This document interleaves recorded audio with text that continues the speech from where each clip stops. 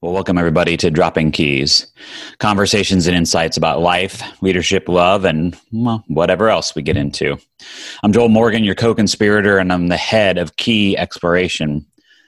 My mission in life is to wake people up for a living. And how I do that is I seek to inspire meaningful conversations to move people, communities, and organizations forward. And what you have just opened up on Dropping Keys is an A volume. It is an extension of the previous conversation where I take a deep dive into one or more of the keys dropped in that conversation. In this case, a complement to Volume 3 with co-conspirator Joni Justice. This is Volume 3A. But let me back up. As always, we'll begin with reading Dropping Keys, which is the title of a poem by Hafez, a 14th century mystic and poet. The small man builds cages for everyone he knows, while the sage, who has to duck his head when the moon is low, keeps dropping keys all night long for the beautiful, rowdy prisoners. If you haven't listened to Volume 3, please do. You'll get a much better sense of the struggle that Joni is working through that makes this deeper dive the one that I chose to focus on. The key I'm pondering today is an anti-key. You don't need anyone. Joni wondered aloud if I don't need anyone had become part of the American dream. She talked about how our society glorifies the empty tank, the person who never thinks of themselves and only gives for others, or works so hard for their business, the one who's giving their all for their business, family, friends. And they pour themselves out day after day after day with no refill. And this brought to mind a different podcast I'd listened to once where the guest was a tremendously successful, financially successful entrepreneur who shared that he would work 8 hours one day for one company and then work 8 hours that night for another. His dedication was lauded as this fantastic and amazing thing and something that we probably should emulate if we wanted to be like him. But why? I mean, it seems that we've bought the idea that working harder and longer pays off. That people who are always doing this, always giving of themselves, and not needing anyone else are somehow heroes. I don't know how she does it all. Is a badge of honor for them and a badge of shame for us.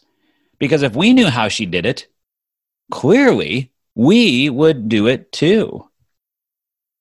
But then the question becomes, am I doing enough? Which leads to the further question, am I enough? We guilt ourselves into feeling bad and inadequate because we aren't as busy or seemingly successful at being busy as someone else. And since we are not as busy, then we aren't as valuable or valued, are we? It's almost as if the American dream is no longer life, liberty, and the pursuit of happiness, but the pursuit of busyness and the pursuit of not needing anyone.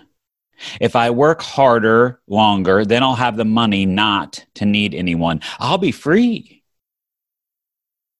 Be honest with yourself. When you've thought or said, I don't know how she or he or they do it all, are you thinking that they need anything or anyone or you? Doubtful.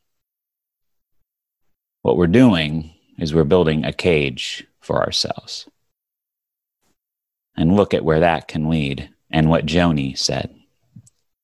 I vacated my body. I disconnected from myself. I left myself. Listen to those words again. I vacated my body. I disconnected from myself. I left myself.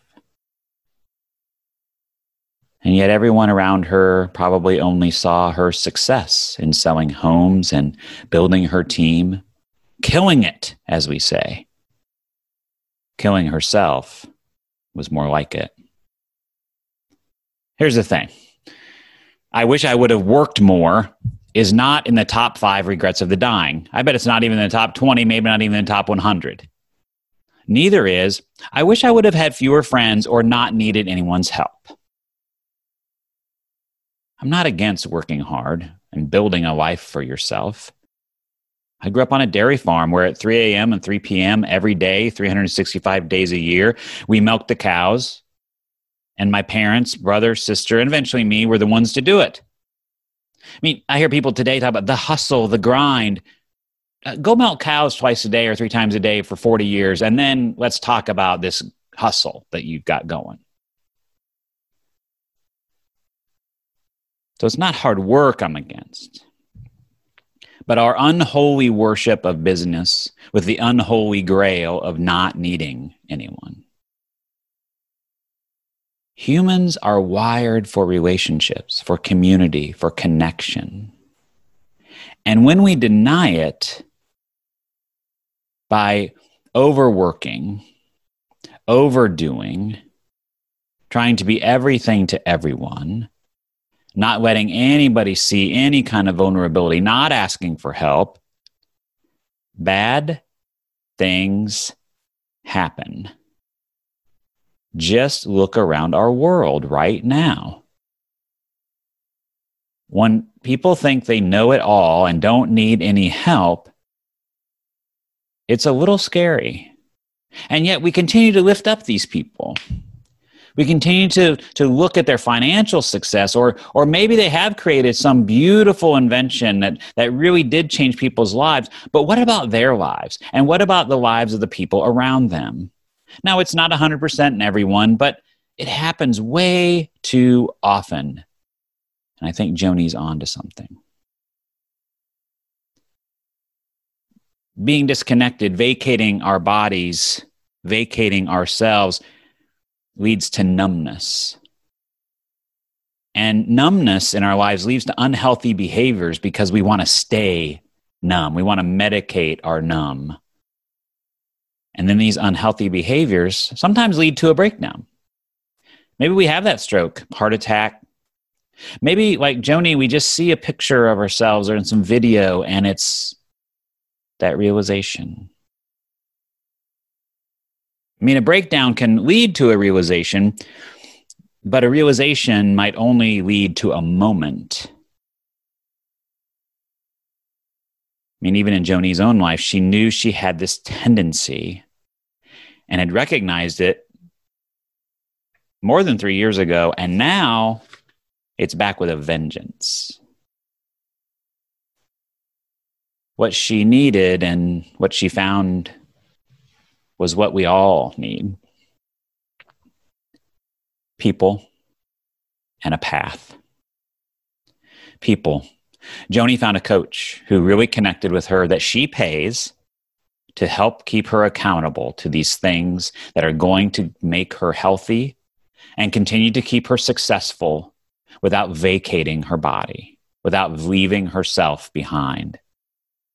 We also need those friends and those colleagues to keep us honest and aware of our life and our lifestyle. And we need a path, places, times, and spaces where we can assess where we are physically, emotionally, spiritually, relationally, and plan the steps forward. Forward not to more busyness and emptiness and disconnection, but forward to more life and love and wonder. And these things don't come from not needing anyone. They only come when we connect, when we ask for help, when we let go of the twisted parts of what has become of the American dream. As Joni says, to do this, you have to figure out what fills you up.